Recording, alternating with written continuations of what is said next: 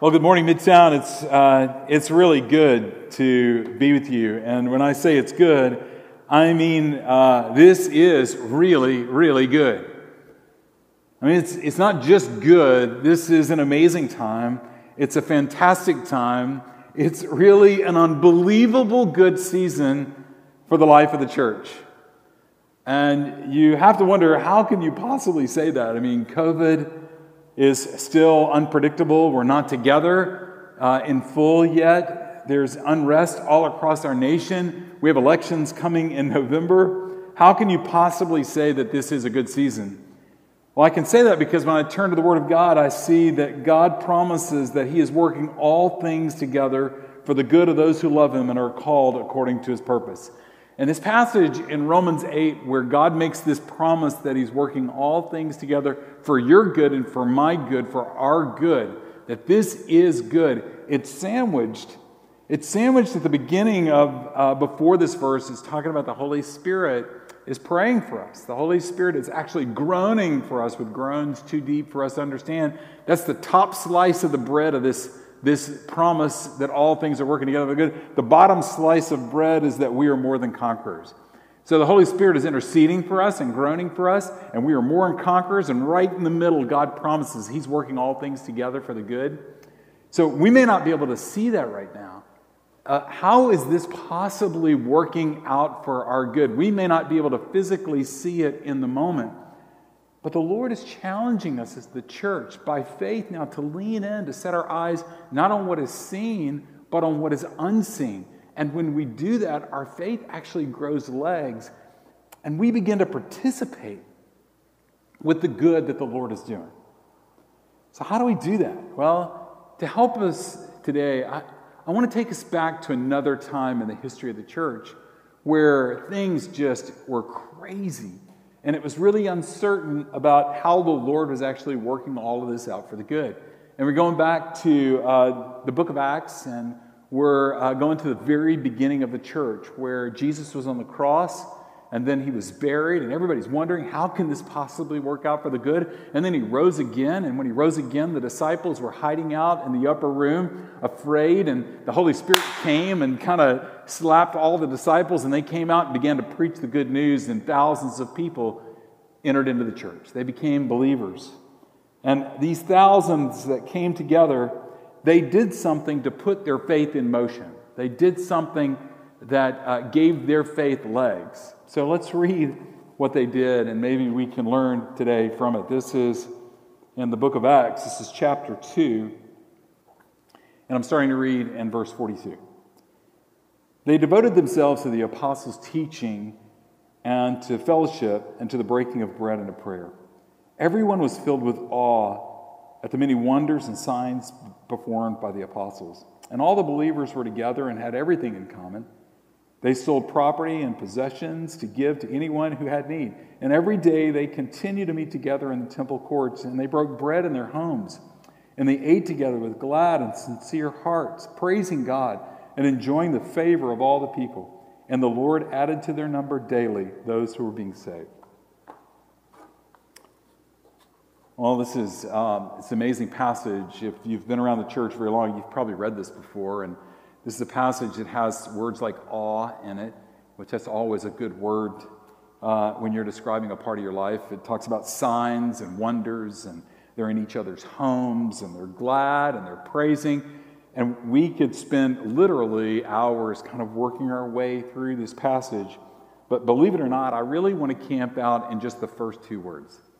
The first two words of this passage, because I think that without these first two words, everything that happens after those first two words, they all hinge upon those first two words, and I think it hinges for us now too. That the first two words are guiding us as a community about how not just to go to a church in this season, but how do we be the church in this season. Those first two words are they devoted. So let's break them apart. So the first word is they. They weren't alone. And I don't know about you, but it is amazing to me that the first thing that Jesus does after His ascension and He's building His church is He makes sure that they know they are not alone. And this is a really, really a big deal. because being alone is a really, really big deal. If you've ever been lonely, you know how big a deal it is not to be lonely. When I was in second grade, I was going to Horseshoe Elementary School, which was 2 neighborhoods away. But in our neighborhood, they started to build our own elementary school, Martin Park Elementary School. And so my 3rd year, we walked to school. It was just a mile away. It was a brand new school, lots of new students. We didn't know who was going to be in the school. We didn't know who all the people were. And we walked in. We started going to the classrooms. Miss Smith welcomed me with a big old hug. But the most terrifying moment of that entire year was the first day at school where I'm walking through the lunch line and they're putting, applesauce on your tray, and fish sticks. And the most terrifying moment was turning around from that line and realizing now I had to go and sit at a table. And the question that's going through this 3rd grader's mind is, am I alone? Am I alone? And am I going to be that weird kid that eats his boogers and sits at a table all by himself? Like, is that going to be the mark of my life? And what's funny is that it's funny, but it's not funny. Because the terrifying notion that I'm all alone was relieved when my soon-to-become best friend, Greg, who was the first guy to shave in 5th grade, raised his hand and whistled and said, "Drawn!" And everything inside of me rejoiced. Because somebody wanted me. Somebody said, "You belong here with us. This is your place." I don't know how to say it, but in that moment, I experienced the weight of I am a they. I'm a they. In Maslow's hierarchy of our human needs, maybe you studied this in high school, where it's the pyramid, and the bottom pyramid is your physical needs like food and water and shelter. That's the primary. You've got to have that to survive. And the second that you got to have to survive is safety. You got to know that there's not something getting ready to eat you. That's pretty important for you to be able to survive in life. But you know what the next one is? Right above not having an animal eat you is belonging. You've got to have that. That's how God has made us. He's made us to belong. It's so strong in us, this need to belong, this hunger to belong, that when we feel like we're not getting it, our fear begins to creep in, and it hijacks the very divine thing that God created us for. It hijacks it with not just belonging, but fitting in. And so we don't wait to belong. We manipulate a maneuver so that we can try to fit in and do whatever it takes to fit in. I mean, I remember in high school what we did to fit in. Maybe you could think about what you did when you were in high school. For me, it was puka shells. Now, you may not know what that is. Puka shells were these little white shells that they put holes in the middle of, and they make a necklace, like a choker necklace of these white shell necklaces. They were made famous by Sonny Crockett. Another person you may not know, that's from Miami Vice, which you may not know, which you should go to YouTube right now and you should watch it because it'll help you understand me. Don Johnson played Sonny Crockett, this cool detective that worked for Miami Vice, and he wore puka shells. And I'm going to let you in on a little secret. I did it to fit in. But here's an even darker secret. I like puka shells. I do. I think they're awesome. I'd be wearing them right now, but I want to fit in, all right? People would laugh at me at 12 South, all right? I know, the crazy things we do. But the first thing that Jesus did in our lives is to make us a they. He says, you don't have to fit in. You belong.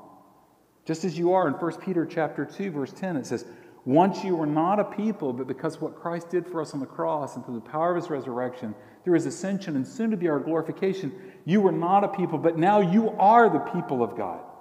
We're his peeps. That's who we are. Never alone. Never alone. God will never forsake you. And do you know what's amazing about this is that the first you're a they is not with each other. The first you're a they is with him. He's like, you're one of us. You're mine. I don't know what that means to you, but to belong with someone who makes promises and can fulfill them is life-changing. I was driving through the Hill Center listening to the radio the other day, and Dolly Parton came on the radio. I was like, Dolly, it wasn't an old song, it was a new song. I'm like, Dolly. And I started listening to her song and listening to what she was saying. No, I never walk alone, never walk alone. You're always there in the waiting, in the searching, in the healing, in the hurting, like a blessing buried in the broken pieces every minute, every moment, where I've been or where I'm going, even when I didn't know it or could even see it, there was Jesus. There was Jesus. That's what she was singing about. And I'm thinking, Dolly, like spitting out some truth on the radio while I'm in the Hill Center, because there's nothing more true than that right there. That if you belong to Jesus, he says, no matter where you go, I'm there. No matter what you're into, I'm there. No matter how good you are or how bad you are, I am there. It also gives a whole new meaning to islands in the stream. Think about it. It'll come to you. And here's what's beautiful, that when Jesus says, I've called you to me, and he kisses us and he embraces us and he says, you belong. And you belong with me. The next thing he does is he says, now turn your head and look, because you belong to them. After he turns us to us, he turns us to each other. And he turns you, as the believer, as the church, to others. And these other people are just like you. They're beautiful messes. They're people that are inconsistent. They're people that are hypocritical. They're these beautiful works of art. The body of Christ is this divine poetry wrapped in a complicated mess. And let me say something that's true about the people that Jesus is turning your face towards. We're not a bunch of screw-ups that happen to go to church. We are the church that at times happen to screw up. And that difference is a big, big difference. Because I always live out of who I am. I am not a screw-up that goes to church. I am the church who happens to screw up a lot. And the big difference is, if I know who I am, if I'm living out of my deepest identity, that I have been kissed by Jesus and he loves me and he says, I am with you and you belong with me, I have transformed you. That is the only thing that's going to give me courage to walk into community, into church with vulnerability. See, when we move to one another, when we become a they, not just with Jesus, with each other, we do it with our whole selves. We don't come hiding. We don't come pretending that we're something that we're not. I mean, that's not real community. I mean, I'll tell you, the most boring small group is the small group where people get together and they talk about their day. I mean, come on, give me a break. Like, I had a meeting with my boss today, and I think I might get a raise, and then I had this phone call, and somebody's giving you all the bullet points of their day. There's nothing more boring than that. But if they come in and say, when my boss walked into my office, I was terrified because my boss reminds me of my dad. And my dad never encouraged me. My dad always shamed me. At every point, he always told me what I was doing wrong. And when my boss came in, I had to deal with the fear in my own heart. And when I stopped being afraid, I actually got angry with my boss. And I couldn't believe what was going on inside of me. And then I became really sad that I had to deal with that. Boy, I'm in on that. But that small group just became very exciting all of a sudden because somebody brought them their real self. When somebody comes to small group and says, hey, I just got to confess to you, something I've learned during COVID is I don't like my kids. Shocker. If you're a parent and you've never had the moment where you're questioning whether or not these are really your kids, then you probably don't spend enough time with your kids. Because you're convinced that you would actually have better kids than that. That's a whole nother talk. But when we bring our full selves, we bring our needs, we bring our desires, we bring our loves, we bring our addictions, we bring our disappointments, we bring our emotions, we bring our family history and our dating history and our dating fails and our dating situations and successes and our Enneagram numbers and all that stuff. Because we bring our whole selves. And when we bring our whole selves, that's why we need the second word. It's not just they, but the second word is devoted. They devoted. This word devoted is an interesting word in Greek. And the Greek language is really beautiful in the sense that it gives us this kaleidoscope of meaning when we look at a word. And this Greek word here means more than just devoted. It actually means to continue or to persevere. It means to be in constant readiness. But my favorite definition for this word is self-courage. We call it self-discipline, which is a whole other thing we should talk about sometime. Why is self-courage and self-love always displayed in self-discipline? As Proverbs says, the person that hates themselves hates discipline. But what it's talking about is this devotion of self-discipline. And some of you are really good at this. I mean, to be honest, there are some people watching this and even some people here that you are the most self-disciplined person in the world. You go to those birthday parties and you never eat the cake because you're committed to your fitness. And I just want you to know we hate you because you make something so hard look so easy. Everything seems so perfect for you. And you got the physique that's just perfect and tight. And yes, we hate you. Because something we know, and I want to speak to the perfect people in here, nobody's perfect. I promise you, nobody's perfect. In fact, I know what's going to happen sometime in the next 6 months. Some doctor somewhere is going to discover the vaccine for COVID. And she's going to have her picture all over the news, and she's going to be the Time Woman of the Year, and they're going to talk about how much of a genius she is, and all the grades that she got, and how she read War and Peace when she was 2 years old, and all this magnificent stuff about her. And then they're going to take a picture of her, and they're going to put it in the magazine. And you're going to look real close, and you're going to realize, are those Velcro shoes that she has on? Because she can discover the vaccine for COVID, but she can't tie her own shoelaces. It's true. She's walking around in Velcro sandals, changing the world. Why? Because there are no Captain Americans with perfect hair. I'm sorry, there are none. There are no Wonder Women with truth lassos. They don't exist. And that being so true, I need people devoted to me. Because the essence of my life is not enough to worthy your devotion. I need you to love me so much that you're willing to wade through the swamp of my anti-hero-ness, my shame, my mistakes, my inconsistencies, my lack of love for my own children. I need you to be so devoted that you'll walk through all the sexual mistakes that I've made and all my addictions and all the pain of the real me underneath all the facades, that you'll be so devoted to me that you'll walk through that and say, I want to see more.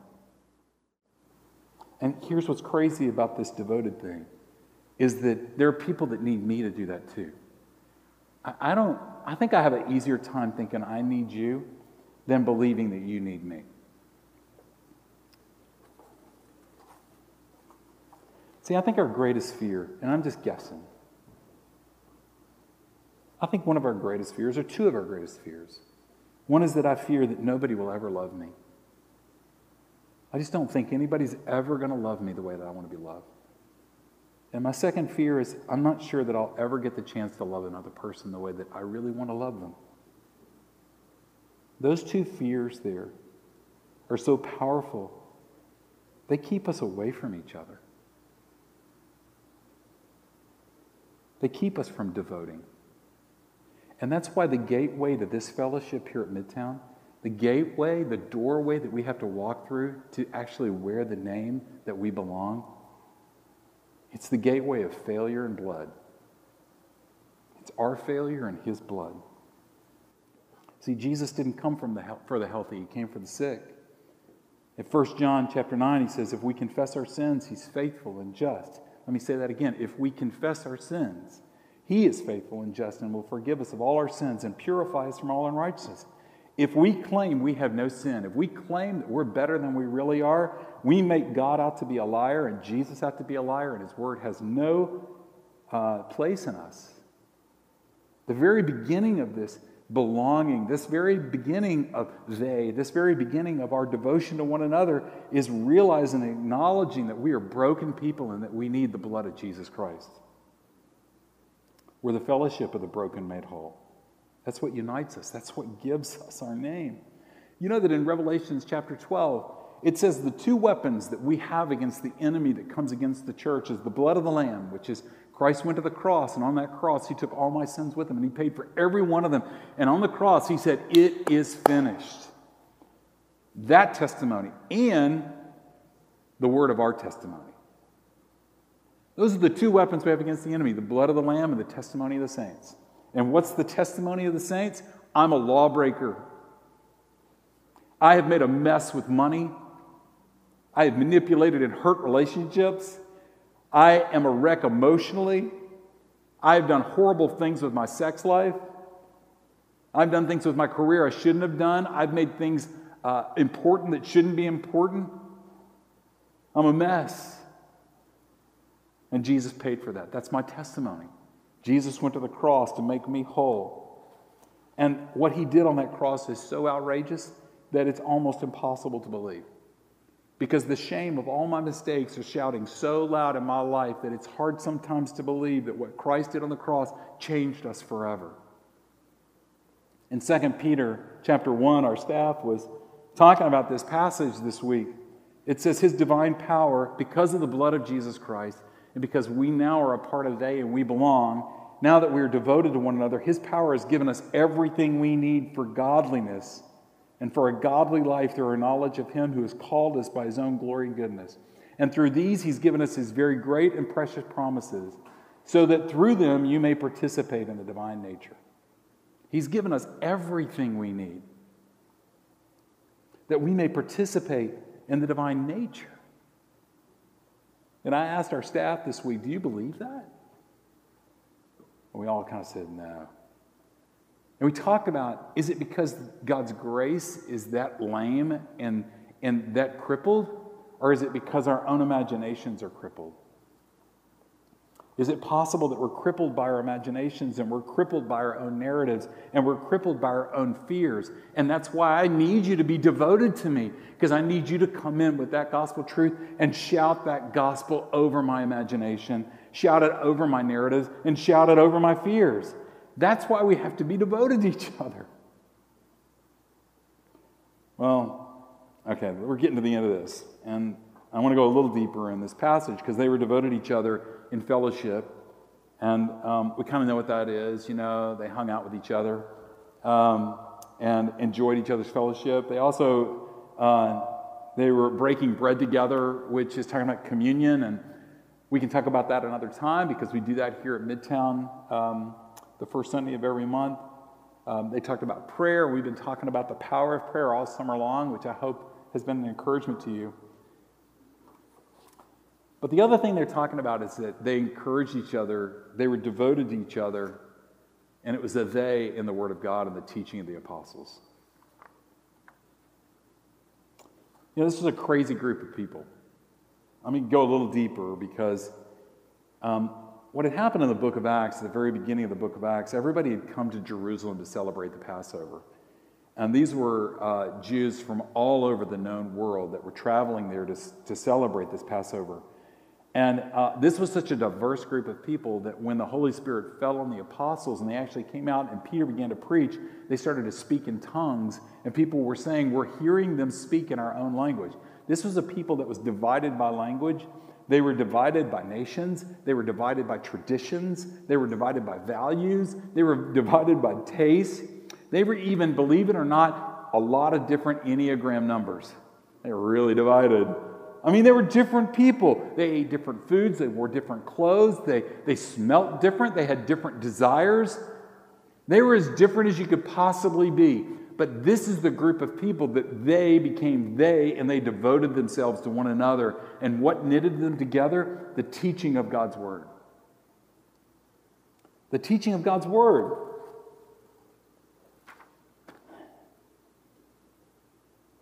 Because as we come to this, and it defines who we are. It explains who He is. And it helps us understand how to live our lives in relationship with Him and one another. So last week, I got to gather with several of the pastors here at Midtown, and we were with a Midtowner that is suffering from cancer. And she asked us to come and pray with her. And to anoint her with oil, as it talks about in James. And I walk into this room. I was a little late, so I was the last one there. Everybody had already gathered, and I was thinking that this was going to be this solemn experience. And I walk in, and I see this woman with this huge smile on her face, and she's radiant. She is joyful. And she's talking with such fearlessness, and she's telling us that her deepest desires, whether she lives to be 100 more years or if she just lives for another year, her deepest desire is in her life to glorify the Lord. I mean, it was moving. I mean, it was stirring. It was experiencing the display of a passion for life and for the Lord, like it was rare air for us. And you realize there is a person fully alive. And several of us went over to the tap room afterwards, and I leaned into the table of our pastors and I asked them, do you think it takes cancer to be that free? And we began to draw from our experience, and we began to draw from the Word and answer that question, no, it doesn't. That's what's happening here in Acts 2:42, and that's what should be happening right now here at Midtown. Is that we are a they. That's not something we create. That's what's true. And faith is calling us now to grow legs, to live on the outside what is most true about us on the inside. We belong. We belong. And to dare in that belonging now to be devoted. And here's my challenge to you, Midtown, is that as we go into this fall, as we begin this year, who are you devoted to? Would you consider that maybe there's a place for you to be devoted? Maybe it's a home church. Maybe the home church people, you're saying, I'm going to be devoted to the people in my home church. I'm going to stand and walk through the shame swamp of your life, and I'm going to keep on walking, and I'm going to care for you and pray for you and be there with you, and I want to ask you to do the same for me. Maybe it's your small group that you're joining, or maybe you're starting back up this fall. Maybe it's coming to the live services and finding people that you can say, man, I want to be devoted to you. And would you consider that your devotion with one another would be so strong that it would be able to change the conversation from just, how are you doing today, to let's talk about God's Word and what it says about us. That you would open up the Word, that you would study it together.